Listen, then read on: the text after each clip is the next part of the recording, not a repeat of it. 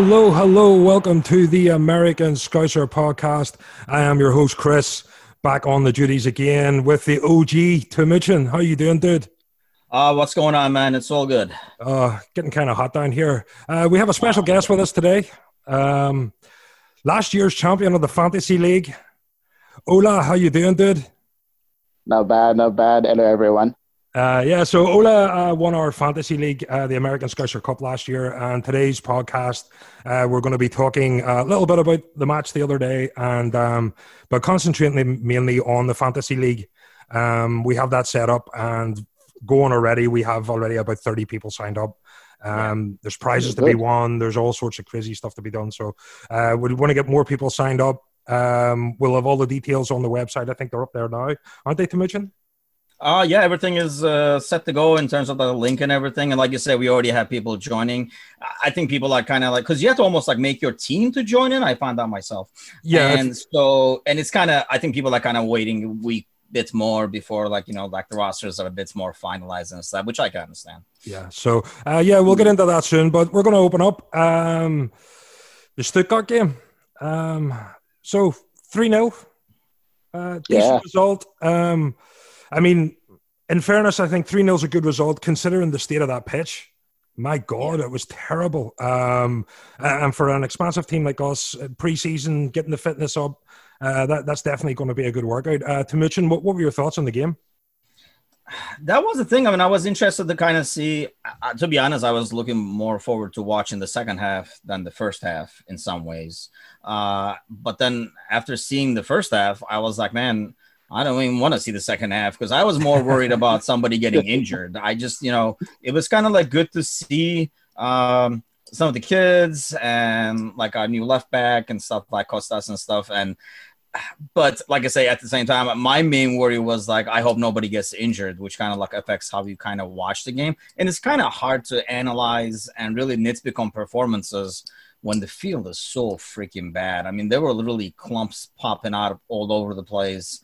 And just good to kind of like you're saying, like get the run out there, kick the ball around a little bit, no injuries, get some practice, like live game experience kind of thing, and move on. So good overall. I mean, some decent performances, some questionable performances, but like I say, it's really hard to kind of like nitpick anybody's performance after seeing that field. Yeah, I mean, for me, the standout for me was probably Curtis Jones. I mean, the rest of the players, it was pretty much what we expect from a lot of them, because that's what we've been getting. And it was the younger players and the fringe players that I was looking forward to seeing. I wanted to see Curtis, and I was looking forward to seeing, Chimikas and some of the newer players, Billy Kumateo and young Sepp getting the run, Williams, all those guys. So obviously with Trent being injured, Nico got to start with let's say in parenthesis, sort of the first team, and he took that spot and did okay. Again, it was a tough pitch. It was hard to play on, and it was hard to get that sort of smooth football going, but he did well. Curtis Jones had a phenomenal game, setting up a goal for Bobby. He looked really dangerous, and hopefully he can carry that into the season. Ola, I mean, I'm sure you watched the game yourself. Anybody stick out for you? Yeah, the young lad, the 17-year-old Billy Kometio, he came on for like 20-something minutes. I had seen a picture earlier from of them in training where he was standing next to Van Dijk and he was the same height as Van Dijk, and he's just 17. You're just like, wow, this guy's going to be a giant when he's actually fully matured, So he came on, and I of course he played only 20 odd minutes, so we shouldn't get carried away. But he looked so dominant, dominant in the air, like he won a few headers, and he's left-footed, so he was spraying the passes. Of course, it's not like Van Dijk, but you just think, well, if he's 17 and is playing like this, and maybe he can get Klopp. To be honest, Klopp must have seen something to include him in the squad for the pre-season, because many people didn't hear about him until just recently. So they must have seen something to say, okay, come with us. Let's see how you hang with the big boys. Yeah. I think you definitely made a good point there. He looks very, for a 17-year-old, the confidence. I mean, there was two corners where he cleared one header. He put in the other half, and I was like, whoa! I was like, where did I just literally see him go up and the ball just flying out into the other half, and I was like, did he kick that with his head? Like, you know what I mean? Like, whoa! I mean, at 17 years old, and even those passes, I know a lot of those passes went awry, went to Stuttgart players and stuff. But the confidence to come forward like that and to try and ping that ball, 60 yards at 17 years old, give him 2 years of doing that every single day with this team, and he will be. I mean, touching wood, and I'm hoping we're not going to blow him up off the base of one game, but. I mean, if he continues that in that vein of form, he would happily be my number 4 choice behind Gomez and Matip for sure. Yeah, I was gonna say, because I mean, one thing that's been, and we've only got to see the kid only 2-3 times, but it feels like Sepp is just not ready. Feels kind of like almost like slow, a little awkward, more nervous than the others. It almost feels like. But I think one thing that this coaching staff has done is. And that's why I think we see these young kids play with so much confidence and mostly like very freely, is I think they realize that they're not going to win a spot because of their performance during the game. I think that spots in the squad or, getting playing time is kind of earned more when they're out to practice rather than what they do out there. And that automatically helps you kind of like relax and just do your thing. Because this is just like the scrimmage we had in practice yesterday. Just kind of like do your thing regularly. And I think that really helps some of these younger kids. And I mean, that kid was a beast. Yeah. I mean, one of those corner kicks, I think it's the one you're talking about. He jumped and I mean, that's another thing. Like he's already huge and he's very athletic. I mean, he jumped like he was dunking. Yeah. He was well above everybody else. But I mean, let's hope he continues to develop. And I really still would like us to get a 4th center back signed so we don't get stuck, having to put Fabinho or somebody back there. But I mean, and that's the thing. The talk now is sort of we've had that game and blown off the cobwebs, and we'll have Salzburg, and it's Salzburg tomorrow, isn't it, or is it Wednesday? Tomorrow for Salzburg, and again we'll see a little bit more progression, and we'll maybe see a little change up in the lineup to see how players play together and who's fit, who's not, who came through, the Stuttgart game, unscathed. Obviously the new signing, Tsimikas, got the full second half and looked good. I mean, all the talk seems to be about Milner's words. I mean, like here's the thing. When you're in the heat of the game and things are happening, Milner went for the overlap. Tsimikas rightly cut inside because the defender was going with Milner, and Milner was like, "Oh, for fuck's sake, Costas." I mean, that's just part and parcel of the game. That's how people talk to each other. That's just the way it is, and because there's no crowd, and because obviously they're not like NBC or CBS, they don't have the crowd noise going because it's just a friendly. You're hearing every single word, and I kind of like that, and I like that even in a friendly, Milner still. Getting on people's back and telling them, come on the fuck, let's go, let's get into them. I like that. I love that. That's pure professionalism. And high standards. That's it, man. And Milner, Milner is. You can say what you want. You were talking about, people doing stuff on the pitch. When it comes to the training pitch and what happens at Kirkby or Melbourne or anywhere that we're training, Milner's the leading light in training. Even though he's the old man, he's the guy that's beating everybody in the bleep test. He's the one that's running everybody else into the ground. He's the one still running at the end of training when everybody else is down for drinks and gasping for air. So you just don't waste the old man's forward run, man. That's what it boils down to. When the old man makes an overlap, you reward him for it. It's like a center going on a fast break in basketball. You get him the ball, you got to reward that behavior. And I think we watch this team a lot, and we almost know where the ball should go at this point because we watch him so much, and it felt like that's where the ball should naturally go, and that's where the kid being new kind of shows where he kind of used Milner as a decoy. But like I say, you don't use an old man making a forward run as a decoy. That's just wrong. I can imagine. Yeah, man. Yeah. I like them. I like Tsimikas, sorry, because he did a good number of interviews and he backs himself. He's already saying, look, I want to be in the first team. I know Robbo will probably be listening to that interview somewhere saying, nah, you're not going to get my spot. But he backs himself. It's just like, look, I'm not coming here to play second fiddle to Andy Robertson. I'm coming here to try and get that left back spot off him. And fair play. As a squad, you need that. You need intensive competition for all the spots. And that's why I agree with Timoshin when they were saying about the fourth centre-back. I know Nathaniel Phillips is back from Stuttgart. Ironically, played against them. Yeah. He looked decent when he played against Everton in the FA Cup. I know he was a bit nervous at the beginning, but I've not seen enough of him to categorically say he'll be a good fourth choice. So you definitely need competition across all the spots. And at the moment, we have only 3 senior centre-backs. I don't really want to be saying Fabinho there. Centre-back. I don't want to be saying Fabinho there. As much as he did a good job against Bayern Munich last year. Yeah, he did. Once in a blue moon is okay, but... Yeah. The talk is... go ahead, sir. No, I was just rounding up that, yes. So basically, that's probably where we need to cover next, centre-back. And maybe, if we're greedy, get another wide forward player. And then we can go from there.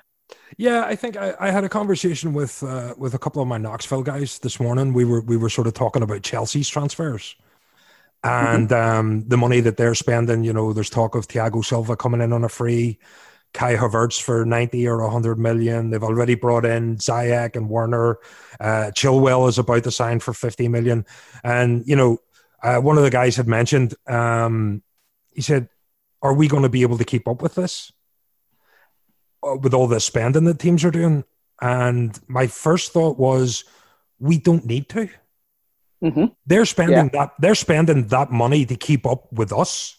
With us, yes. You know what I mean? So, you know, it's not that we have to go out and spend 90 million players. We don't need to do that. These teams need to do that to catch up to us. You know, 20 points ahead of Chelsea were what, 30 points behind us? You know? Yeah, something like that. Yeah. You know, so, you know, they have to spend this money to try and compete. And that's not even a guarantee. You know, they went and broke a world record on a goalkeeper because we did it. And look how that turned out for them. You know, Thiago Silva is 35 years old. He was looking tired in the French league last season. He's not going to survive in the Premier League. Not at the pace. Yeah. As much as I love him as a player, like if it was 5-6 years ago, I'd have been worried. Yeah. Because I'm actually surprised. You know? I'm really surprised, Chris, that they're actually going for Thiago Silva at that age. You know, I'm really surprised because they let David Luiz go, and he was 30, 32, 33 or whatever his age is. But you think there can't be that many few good centre backs across the world. I know Thiago Silva is still good, but like you said, that was a French league, and this is the Premier League. It's a different ball game, and it's 35. How many years are you getting out of him? Maybe 1 or 2 years. Yeah. Look for somebody younger. Well, but Chelsea, it's not our problem. It's not our problem. Let them do other ones. Exactly. Well, my thing, I think for them, I had said last season that if they could get themselves a commanding centre back, somebody that knows what they're doing, that can organise a defence, then they would do okay. But is Thiago Silva that man? No. And that brings us back to our kind of nice little segue into our transfer rumours. Thiago Alcantara, Thiago. Thiago. Let's go with that. I've been super impressed with him, watching him with Bayern in the Champions League. You know, his ability to switch the ball and move the ball quickly around the midfield is a big plus. And again, that brings us back to the Fabinho talk. If Thiago comes in, does Fabinho drop in as that makeshift fourth centre back on the odd occasion? Do we play them as a 2-man holding midfielders? You know, and change the formation a bit, go like a 4-2-3-1 or something like that. I mean, I am not saying no to Thiago. I know he's a little bit older, and people have worries about his injuries and stuff, but I didn't see any of that this season. He looks super strong. He looks well up for it, and I think he'd be a great asset to join our midfield. To mention, what's your thoughts? I mean, I think the ability to create from a defensive midfield position is golden. I mean, to be able to have that guy. I mean, I was mostly impressed with like how he can pass between the lines and stuff like that, which is going to be a skill that's very much needed, especially when we're home at Anfield and stuff. But I mean, I just hope it's not a scenario where, you know, Fab gets pushed back, because that just reminds me of City this year. Like every time somebody says, "Oh, Fabinho can't fill in there," it's almost like, you know, Fernandinho. Great words of Michael Scott. That's what she said. You know, they put Fernandinho. They were like, "Oh, Fernandinho can do that," and he ended up doing it the whole freaking year. And that defense was in shambles when they were facing like counters. My only concern is, I think, you know, it kind of goes hand in hand with obviously everything happening in Barcelona and stuff. It almost feels like if he's coming, more than likely that means Gini is leaving. Or he's not being signed to an extension, which I remember, man, we talked about this like 2-3 months ago in a pod. And, you know, we, you know, felt like he would be the one that will be the first to leave this group.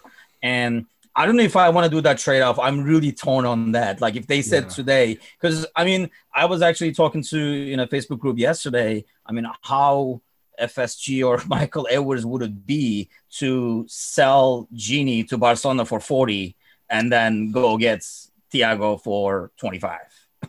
And then, you know, like kind of like do a swap, even if it's not now, maybe half those prices come January and stuff like that. So both clubs, I feel like Bayern and us are in the same boats. The boat we're in with Gini, they're in the same boat with Thiago. Like they don't want to let the guy go. The guy is valuable, but they want to get something for him when the contract is up in a year, kind of thing. So, I mean, I think he's great. It will be great to have him in there. I would hope that it would be like a 2 defensive midfielder setup, like you're saying, more like a 4-2-3-1 or something like that. But I think that would, which is fine. I think that would just mean, I think they have to sell, you know, non-homegrown player to be able to make a spot for him, which we have players that we can move to be able to do that. So like I say, he's very impressive to watch, that's for sure. And you can kind of see him being able to fit in. Will we spend the money, or are the rumors even true? I know like Melissa Reddy had a post that kind of almost like gives some validity to our interest. You would think now that the Champions League finals are over, these next 2-3 days would be the time to find out. Yeah, I would say so, and I think it's probably give the player a chance to settle down, have a little break, because I mean our season's already up and running, and he needs a little rest. So we're probably not going to hear anything for a week or so, but I'm sure we'll be seeing it in the press every day. A little birdie told me this morning, actually. Speaking of centre backs, central defensive midfielders. The word that we're having a look at Ajer, Ajer, Ajer from Celtic, who actually he signed for Celtic he's a big gangly Grealish looking character. They signed him as a centre, like an attacking midfielder, I want to say, but he dropped back playing more defensively and in the centre half role. So that's an interesting one. If there's any validity to that probably could be your first choice centre back coming in there. And he can play obviously in a range of positions, and we know Klopp likes his utility players. So it would make a lot of sense bringing that type of player in, and we'd probably get him at a very cheap price too. But yeah, I mean, obviously we've got Salzburg tomorrow. I would probably say we'll see very similar, more of the same. We'll get another look at some of the players. We'll probably hear some more about, you know, possible rumors of transfers and things. And actually players going out, we talked about Gini. There's a lot of speculation around Divock Origi at the minute. And he hasn't been at training and stuff. There's word that he was the one that tested positive for COVID. I'm sure if that was true, we probably would have heard about it. But he hasn't been around. He hasn't been around the training pitch or anything, and he didn't play at the weekend. So it'll be interesting to see if he's around tomorrow. If not, I think questions will be asked. If it's not COVID, where is he? And it probably means he's been speaking with other clubs or things like that. I don't know. But in my head, if Brewster's staying, then Origi goes. But if Brewster goes out on loan, then I say we keep Origi another year. What do you think, Ola? Yeah, I'm a big Divock fan, but it like you said, Brewster is the future now. I think he has been shots changed a bit with Klopp playing him wide on the left. Yeah, which I just don't think he is a good fit for that position. Of course, Mane's standard is so high, so we're judging Origi against Mane when he plays from the left. But I guess Klopp is doing that for a reason, because maybe he doesn't trust Divock enough to play him regularly in the central role. Even though when he plays there, he scores quite a few goals. But his older play is interlinking with other players. Maybe it's not as good as Klopp wants. So maybe that's why he keeps pushing him out to the left. Yeah, right. If Brewster is staying, then, well, I just think we have to let Origi go. If Brewster we're going all in on Brewster and saying, okay, look, you have our future. You're 20, going to 21 years old now. Origi has done all he can. He probably should get a statue if we're going to go down that route. But yeah, but I don't see his future. If the speculation is true, because that's actually true. I've not seen him in many of the training videos or the pictures. So yeah, if something is going on there, then he has our best switches, and he scored a goal in his final game. So that would be a good way to sign off. Yeah, I wouldn't be bad. Against Newcastle. So yeah, I mean, there's not really a lot of news around, really. We're sort of like picking at stuff, but the real reason for this podcast, fantasy football. We're coming back into the season, and we wanted to do a little podcast to highlight the fantasy football. A lot of people are still a little confused in regards to how the fantasy football works. Timuchin's got his hand up. And I know it's a new process for a lot of people. For me, the Barclays Premier League and the fantasy football and how that's been set up is how I've played fantasy football since I was a teenager. You know, when fantasy football became a thing for soccer, and this is the way it's kind of been for almost now 25 years. There's been a few little adages here and there with the prices and your budget, but basically, so fantasy football, it's similar to the fantasy football for the NFL, where you draft in your players and you basically get points based on how they perform in games. So if they score goals, they get points. If it's a goalkeeper and they keep a clean sheet, they score points. If they save a penalty, they score points. Things like that. The only difference, massively difference, would be how teams are drafted. But we'll get to that. And that's why we have Ola here. Ola is here as the champion he is the American Scouser Cup champion from 2019. Check him out. You'll see him commented throughout the American Scouser and LFC America group. Ola Asterisk Sapo. Yeah, I had to stick the asterisk in there as my middle name. Two fingers up to all those guys who wanted to avoid the league. So he's the man to beat this year. Now, what we didn't know before this, and when we reached out to Ola, we found out that he kind of does this for a living. So to speak. so to speak. Ola's involved in Fantasy League pretty heavily, and he's on.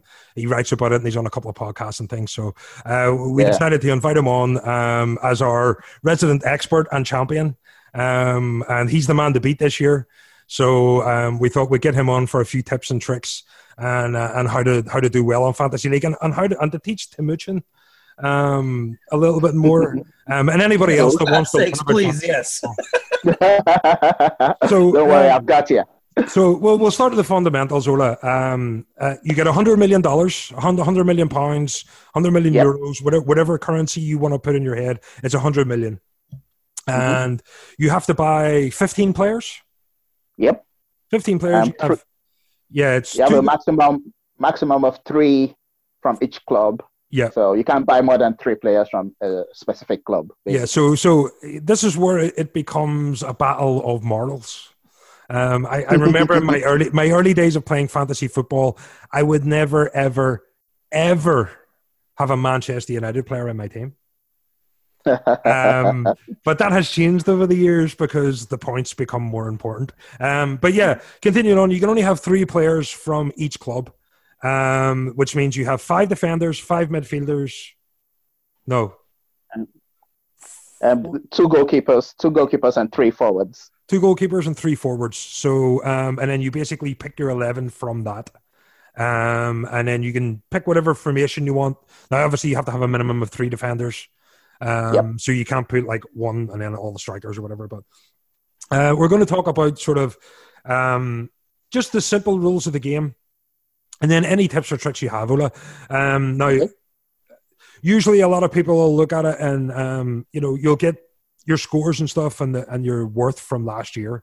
So we're going to start simply. Timuchin, I know you have a lot of questions. So man. We're going to let you ask the questions, and Ola and myself will try to answer them as best as possible. And hopefully these questions will make sense to you guys listening. And again, if you guys have any questions about it, feel free to drop it into the AmericanScouser.com Facebook group or in the LFC America. Ask the questions. Tag Ola, tag myself. You can tag Tim. If you want, you can. You're not going to get an answer, but you can tag me. Yeah. You can send him lots and lots of private messages. He loves that, and ask him lots of questions. That's his favorite thing to do. So Tim, your first question. Okay, yeah, I'll fill in for the fantasy idiots. Perfectly cast for that. So, I mean, I think most fans in LFC American and stuff will be semi-familiar with the formats, and like FanDuel does the same thing and stuff. So here are the questions that pop into my head, because I have the same bias situation, which, I guess I'm going to have to find a way to get past, but that's my personal issue. So when you're drafting a team, I know, like, for example, for American football, there are certain positions that's a bit more scarce for getting high points, like a running back and stuff like that. So is there something like that that you can recommend to people as they pick their team, which line they should prioritize, what they should spend the big bucks on in terms of, is it a forward, is it midfield, or is it like defense? I'll let you do that one. Okay, I'll take that. Well, Tim, I'm going to have to break the bad news to you. You have to let go of your bias. I'm sorry. If you want to excel in this game, I've played it for 13 years. You have to get Man City players. You would have to probably get United players. Everton players. Everton players. You might do without Everton players. They're usually crap, so you might do without Everton players. But yeah, you have to let go of your bias. So you probably have to get a couple of players from United, City, because in response to your question, those players will be some of the players who are going to get you a lot of points.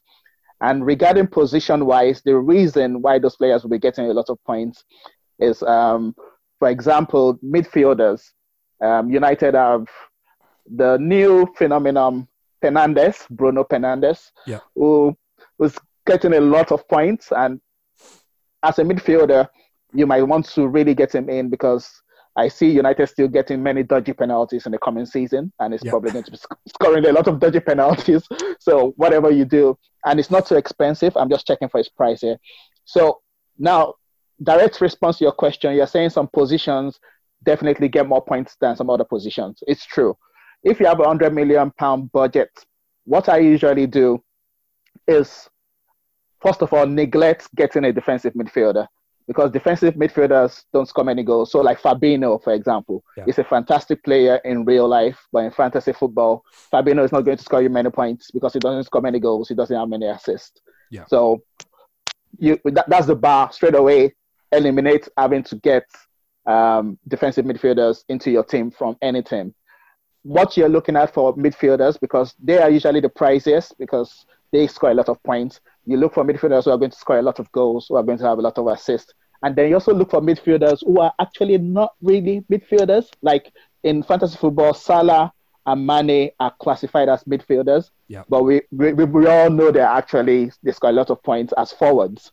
So you're going to, of course, those guys are really expensive. This year, Salah is 12 million. Mane is 12 million. And we have Kevin De Bruyne, who is 11.5. So they're going to take a big chunk of your budget, but they're going to score a lot of goals. They're going to get a lot of assists, so they're going to get a lot of points. So position-wise, your budget should go to the top scoring midfielders. Ideally, you might want to get a very pricey defender, which is what I do. My team last season, I named my team Trent Setters. because I knew I was going to put Trent Alexander-Arnold in from day one. It was expensive, but I knew I was not going to take him out. It was there from day one to the final day of the season, and he scored the highest number of points as a defender. Because, Trent is going to score free kicks. It's going to take a lot of corner kicks. So those are the things you consider.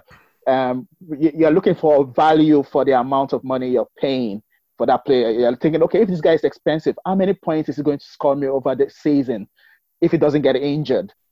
So I don't have to take him out. And in fantasy football terms, that's what they call the players you set and forget. So you buy them and then you don't think of taking them out. So set and forget. So players like Mane, Salah, Trent, and Kevin De Bruyne, Sterling, players like that. Sorry for the long answer, but I'm just trying to pinpoint to you, if you're going to spend your money, those are the places you're going to look to spend the priciest prices, the most expensive prices. Basically, that's where you're going to look, because you're going to think, okay, this guy is going to score me maybe 200 points over the season. I don't mind paying 12 million for him. I don't mind paying 7.5 million for him. Now, the guys in the front, sometimes you might get a good bargain. Like last season, Danny Ings was probably like 6.5 million to start off with.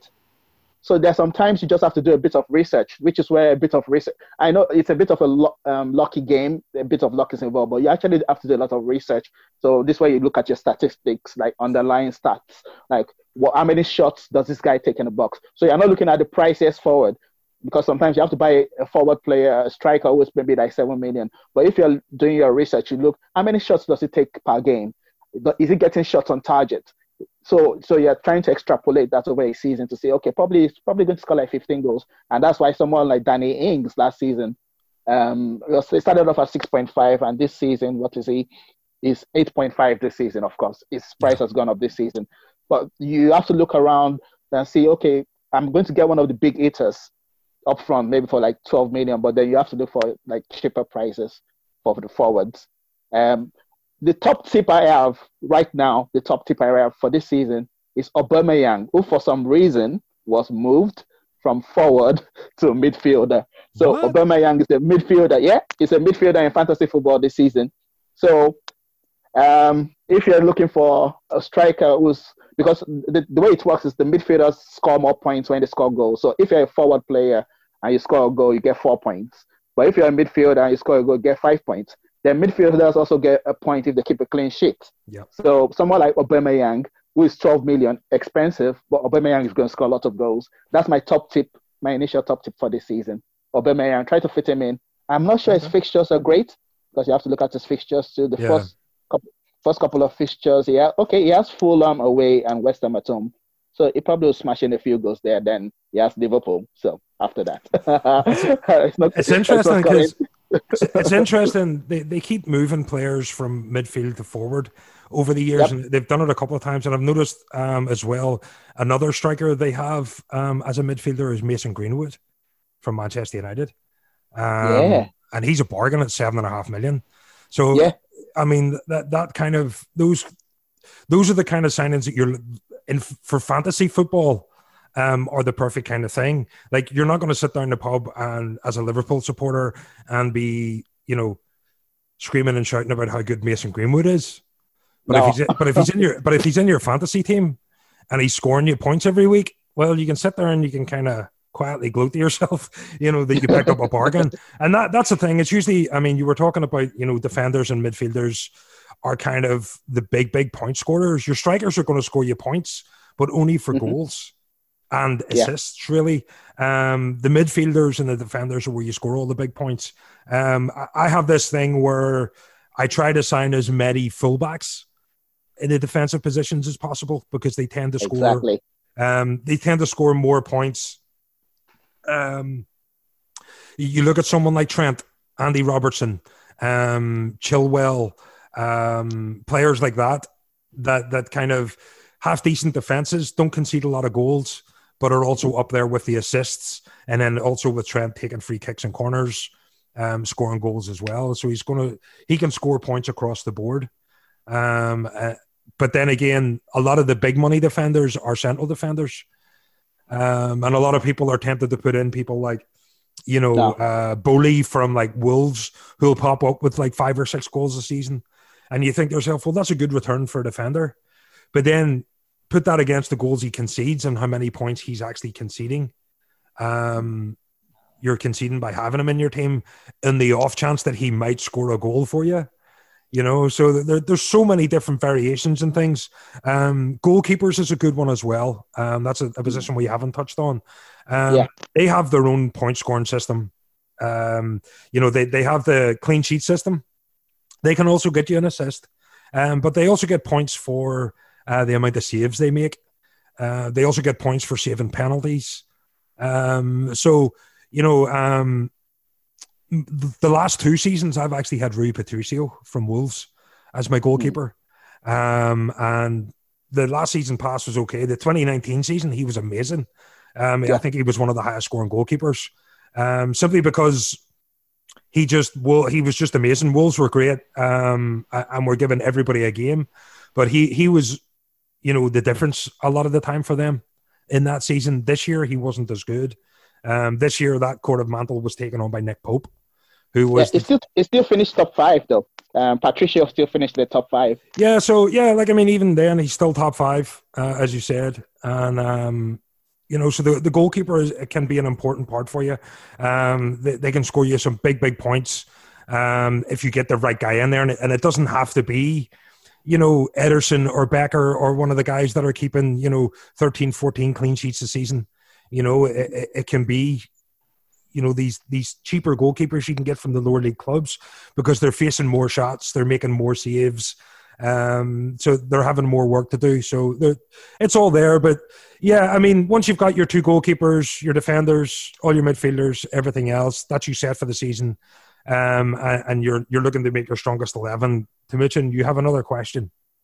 Yeah, so let's say I'm able to beat my bias, and then I go through and a lot of good points over there. Actually, you guys both have things that I would have never thought of, just being more new to this. But one thing I ran into beginning of last season when I was like, okay, I'm going to do this fantasy football thing, and I picked a team.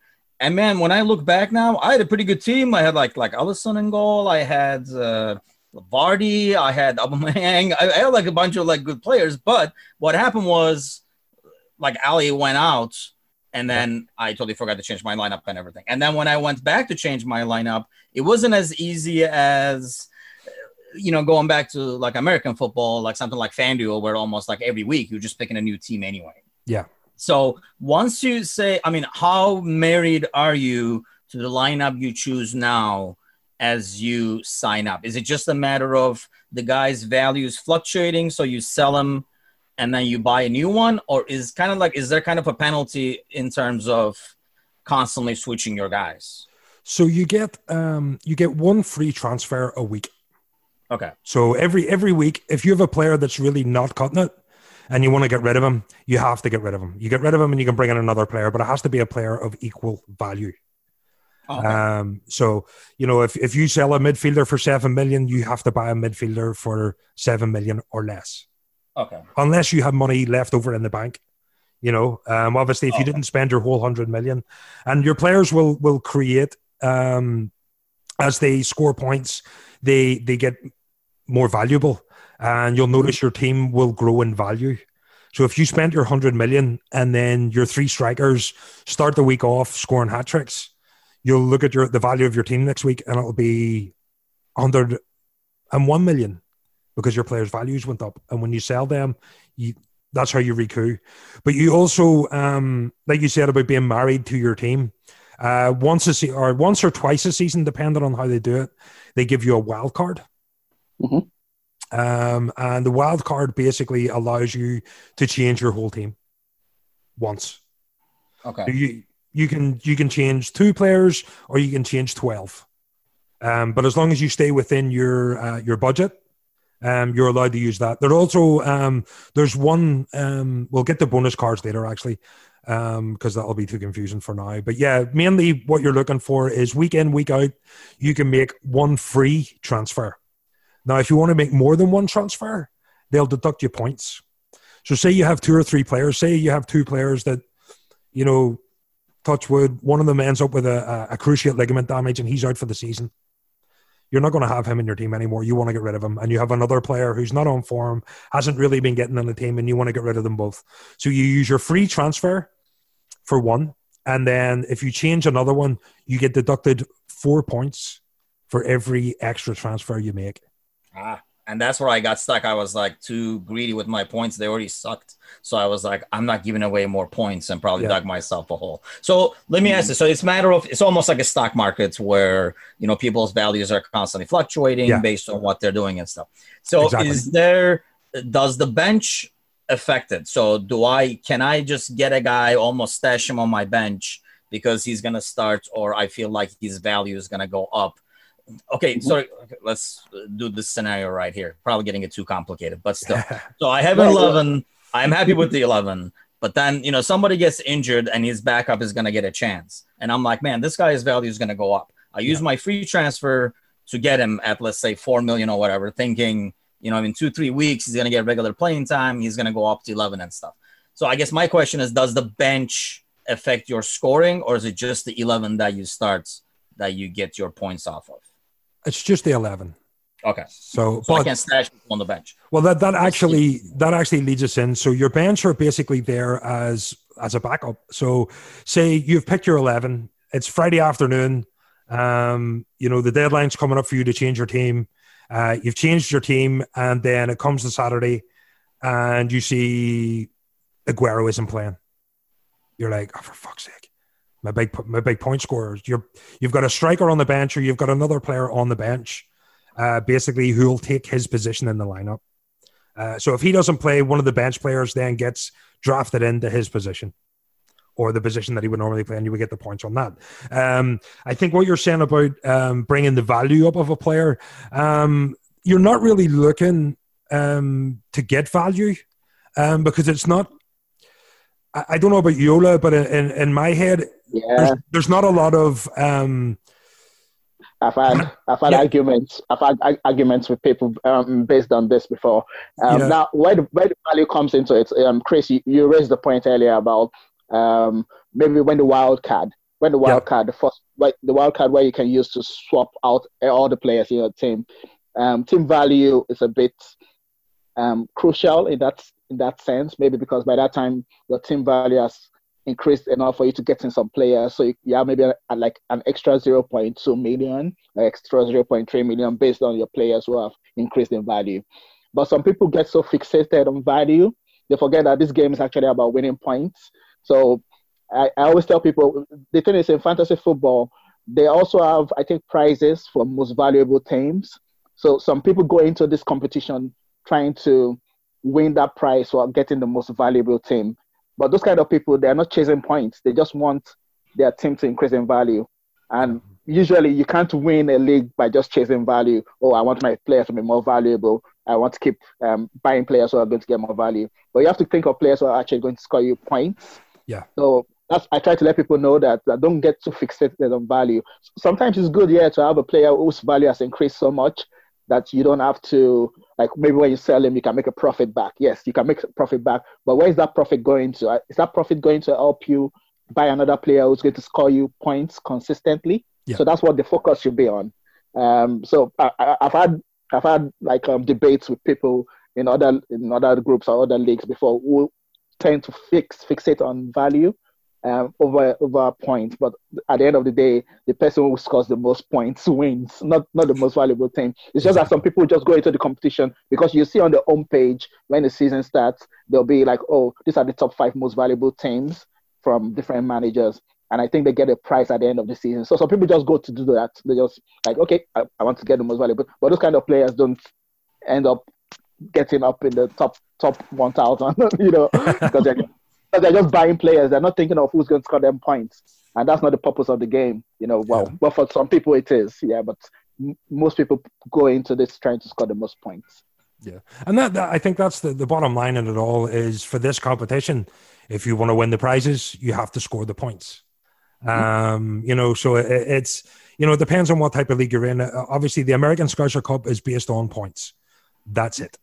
I mean, we'll have a few little prizes here and there for Manager of the Month and things like that. But as far as sort of value goes, I think it's one of those things that's more of an American fantasy football thing, in my mind, because there's a lot more drafting and trading involved with that game. Whereas, the Barclays Premier Fantasy League is, for me, is about getting as many points as possible. So I don't care what a player costs. If he scores me points, he's going in my team. Okay. Yeah.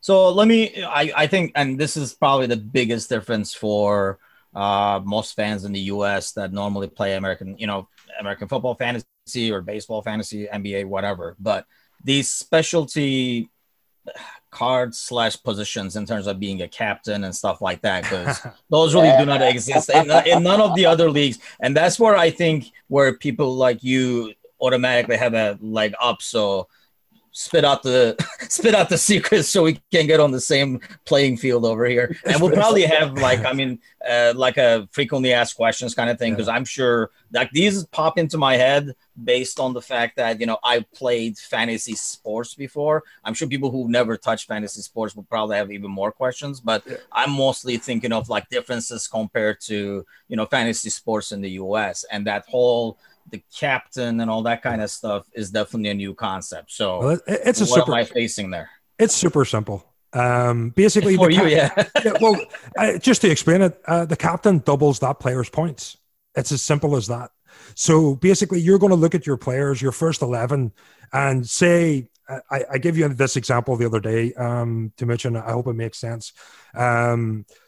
Example: if you had Luis Suarez in your team, and you're going to play Norwich, you're going to captain Luis Suarez. He has a history of scoring lots of goals against Norwich.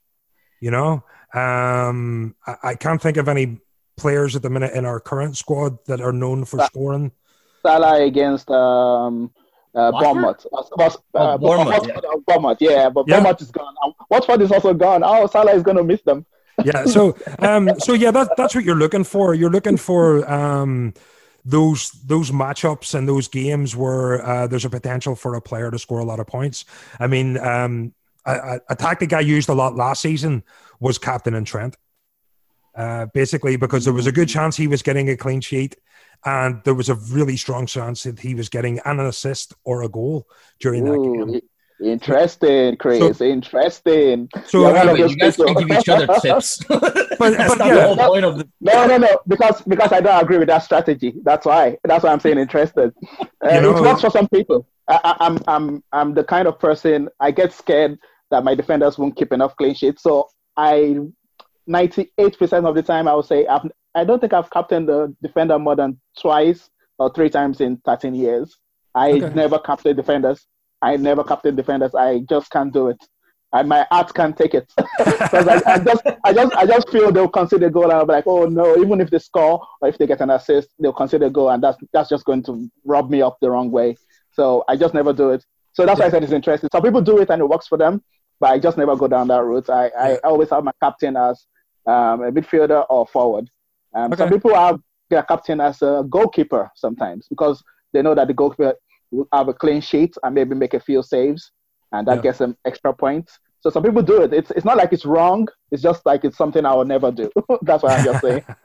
And on another note, there's also, you have to pick a vice captain. And the role of the vice captain is basically nothing unless your captain doesn't play. So if you pick a player and you make him captain and he doesn't get selected, the person you pick as vice captain becomes your captain, so to speak, but they only make one and a half times the points. They don't double the points. They do. Oh, they do make double. It used to be it was only 1.5. Oh no, they do make so like if your captain didn't play, let's say maybe Salah was your captain and he didn't play, and then on your the next person who was your vice captain is Mane. Whatever Mane scores in that game, it gets double the points. Oh, yes, okay. Now that's changed. Then it never used to be. Yeah, they've changed. Yeah, the vice captain gets the same number of points like the captain should have gotten. That's good to know. It's a bit important. It's when you're picking your team for the week. Team, you have to. That's why you look through the fixture. So this thing, it's like building. They are building blocks to this to enjoying fantasy football. So sometimes you look at the block of fixtures. What some people do is you look at three sets of fixtures in advance. So if you're going to have a team, like let's say from week 1 now, Liverpool is playing Leeds and we're playing Chelsea and we're playing Arsenal. So for example, some people will say, oh, Liverpool have 2 tough fixtures there. So maybe I shouldn't go big and buy too many Liverpool players. Maybe I shouldn't buy 3 Liverpool players because the first 3 fixtures look a bit tough. So that means Liverpool players might not score many points. So what you're doing in essence is you're forecasting, and then you're looking at the fixtures for other teams, and you're looking at that. Like I was saying, Aubameyang, I've looked at his first 3 fixtures. I thought, oh, okay, he has 2 easy games, then he has Liverpool. And then you're, okay, maybe I'm going to buy that fella. And I'm going to captain him, because you're not just thinking of buying him, you're thinking of, oh, he has easy fixtures, so he's likely to score against these teams. So that will be my captain for the next 2 weeks. So you're forecasting in that way. So that way you're planning. Of course, Aubameyang might pick up an injury in the first game and then doesn't play the second game or the third game. So that's where the luck sometimes comes into it. But a bit of planning and a bit of research also comes into it, because you're trying to forecast 3-4 fixtures ahead, and you're trying to think of what your team will be. And the reason for doing that is so that you don't have to keep buying players. Like you're asking about transfers, because what happens is some people get frustrated so much after one set of games. Maybe their team performed so badly, then they just get angry and just sell 4 players, and then they lose 12 points. Because, when you're making transfers, more than one free transfer, you get docked 4 points. So if you're buying 4 players, that means you're getting docked 12 points.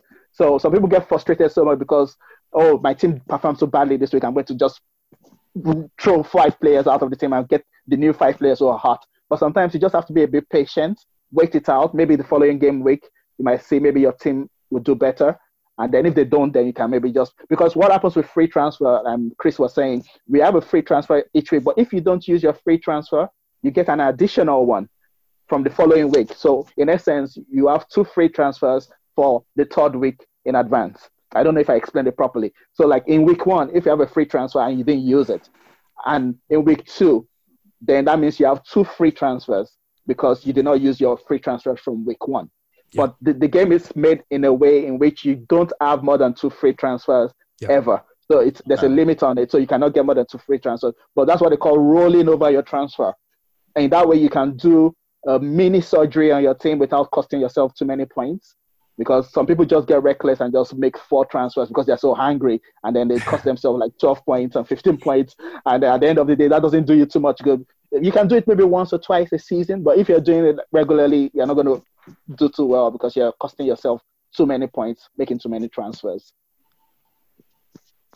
Yeah, I mean, so that makes a lot more sense. I'll be honest, I thought it was a lot more complicated when you first look at it. So it's a lot more similar to, like I say, apart from like a couple of things in terms of being able to change players and stuff, it is a lot more like basic in that sense. I mean, to me, like any fantasy sports kind of like I'm like a junkie for the game. I'll watch it anyway, but this also just almost like gives you one more initiative to watch. I don't know, Burnley play Villa on a Sunday morning. Exactly. Coffee, because you have a guy playing out there. So, I mean, that's probably like the additional bonus of it. But yeah, the bias part is the one that I will probably struggle with more. But if you want to win, you almost have to get rid of that because obviously you got to pick from. I noticed we were talking with Steven in the last podcast that, I don't have it as much with American football, mainly because I probably didn't, I've been here and been involved with American football like a little over like 20 years. So maybe I haven't built that much hatred towards a lot of teams, whereas I have a lot more history in the Premier League. So I have built a lot more hatred towards certain teams that I'm like, man, I do not want to have somebody from United. I do not want to have someone from City. I don't want anything to do with Lampard, whatever the situation might be. But yeah, to be able to win, you almost have to look the other way and pick a couple of guys and just be smart about it. Well, Ola actually mentioned the Bruno Fernandes. I brought Fernandes in really quickly last year. When he scored that on his debut, I was like, I'm going to bring him in and just even maybe going to have a run of 3 or 4 games where he's going to score a couple of goals for them. Everybody's going to love him, and then it'll die off towards the end of the season. So I brought him in, and he kept scoring points, and they were getting penalties. And I was like, I got him super cheap. I don't want to take him out. you know, and I didn't take him out for the rest of the season, and he ended up scoring a lot of points. But I that's one of the things I have fallen foul of over the years. And speaking on the transfer thing is where you have a super valuable player, the likes of an Aguero, a Kane, an Aubameyang, a Salah, that are all up around the 12, 13, 14 million mark. And they have a bad of run. They have 2 or 3 games where they don't play so well.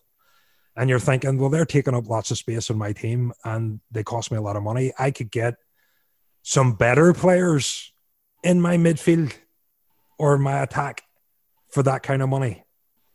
So I'll go and I'll sell the 12 million player and say an 8 million midfielder. And then I'll buy 2 10 million players. But, and Ola actually just mentioned, and it just triggered it in my head that I'm thinking, well, I'm losing points. I've lost 4 points straight away. So the player that has to come in has to score a goal straight away just to make up those points. You know, it kind of starting to make more sense in my head now. Are you learning from this now too? I'm learning. Hey, I'm learning. That's a bad thing. But that's the thing. But that's the thing. It's kind of like you said. You spend 12 million on Harry Kane.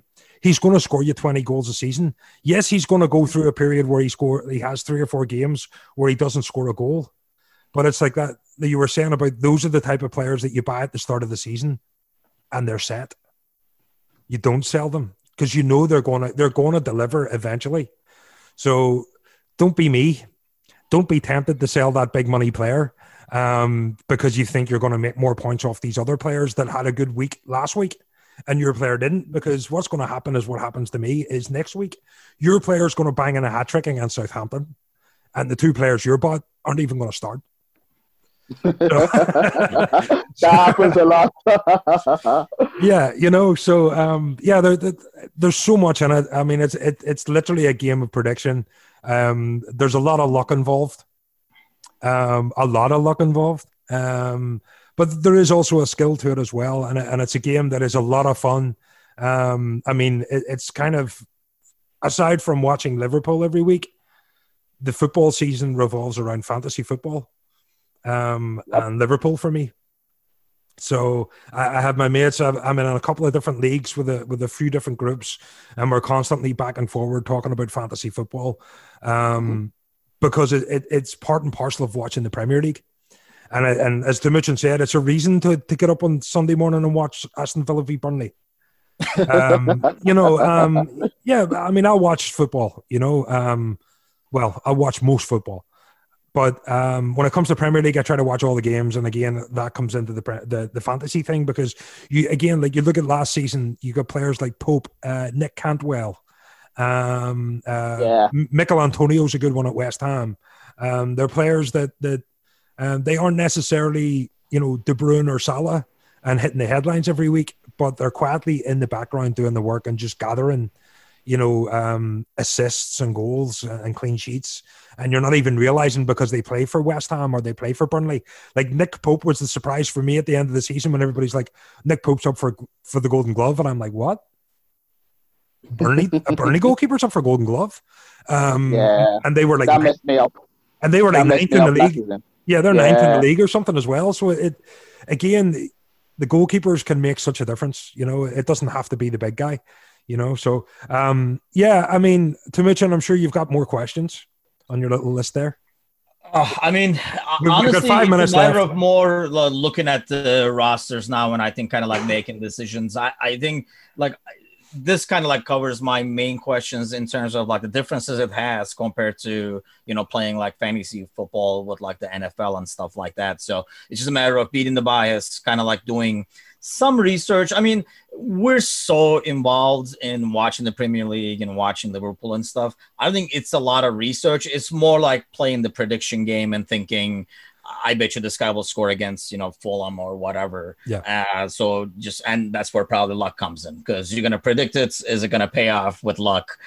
So I think it's just a matter of that. But yeah, I think it'll be fun. I mean, we'll have all out throughout the year, give us some pointers so that we can hopefully keep up with them. Yeah. Maybe we'll get another winner out of this year. We're going to have the prizes and stuff like that. So I'm kind of looking forward to really. I mean, I personally learned a lot today. I'm sure most of the listeners who are kind of like new to this concept did. And then we'll do like a frequently asked ask questions too. We still have like a couple of weeks, obviously, before the season starts, so that as people get questions in, so we can get as many teams as in before the season starts.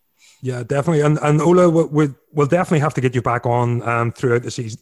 Excuse me, throughout the season. Definitely just to keep an eye on the league and to see if anybody can keep up with you. It doesn't work. It doesn't work like that every time.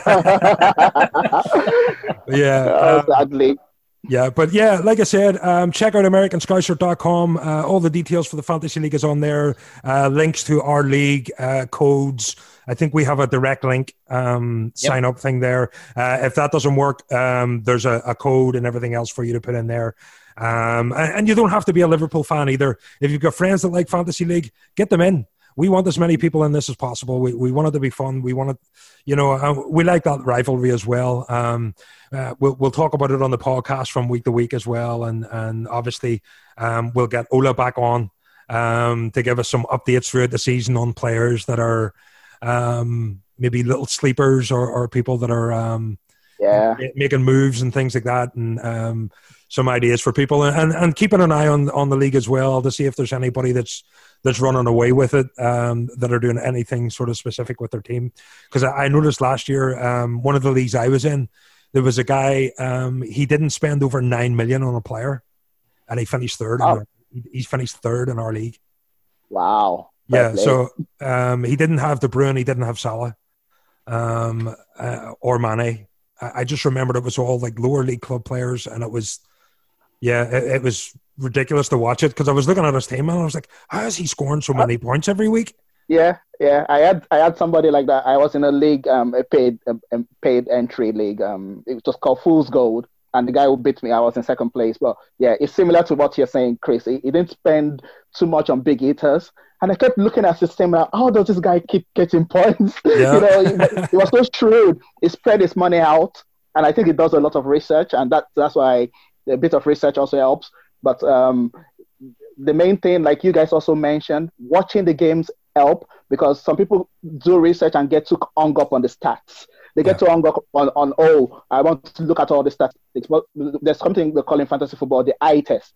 Eye test. Look at what your eyes are telling you. Watch the games, because stats don't tell you everything. It's football. Football cannot be explained by statistics all the way. You have to watch with your own eyes. So that's why it's crucial. Like you said, watch the games, as many games as you can, because sometimes you can pick up stuff by yourself. You don't even have to do too much research, because you can just see, oh, that player is good. It looks like a good player. I'll put him in my team for next week. And it might just work. That's it, man. You can look at the stats. You could look at a player like John McGinn and say, hey, he only has a 75% pass percentage, so he only makes 3 out of 4 passes. But here's the thing: once or twice a game, he will assist. He will be involved in the build up to a goal. So he's a high point scoring player with really crappy stats. So there's lots of those type of players out there, and again, it is about watching those games and watching. Adama Traore was a good example as well. Nobody was really talking about him until Christmas, and then all of a sudden he's the most wanted player in the Premier League.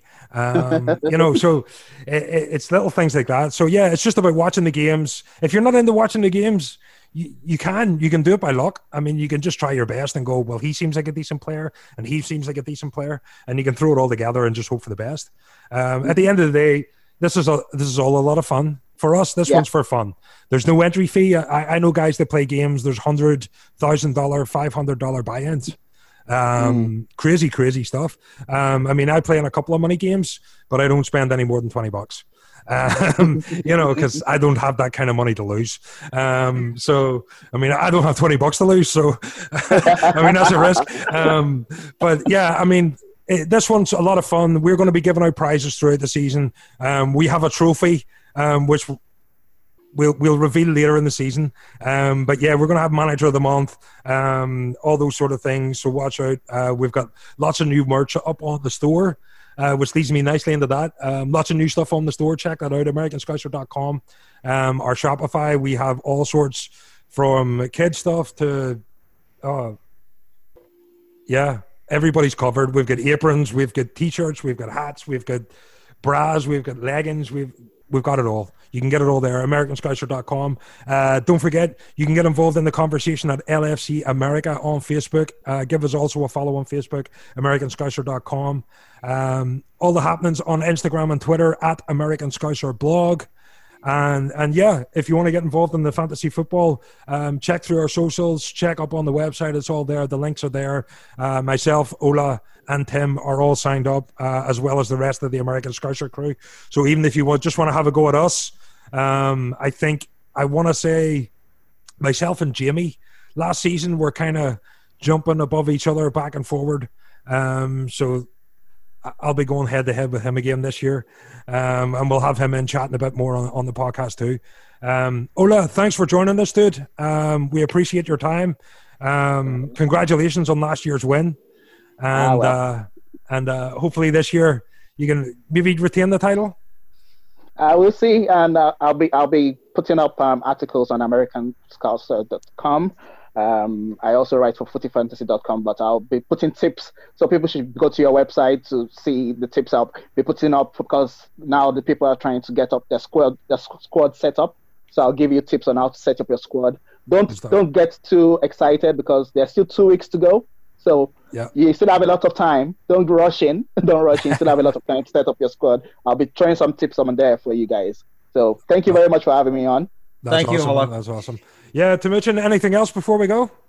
No, man. Just looking forward to tomorrow. Probably like similar to what we had over the weekend, and then the serious games are looming. It's weird because it feels like it just ended and it's starting again, which I'll take it. So bring it on. I'm about it.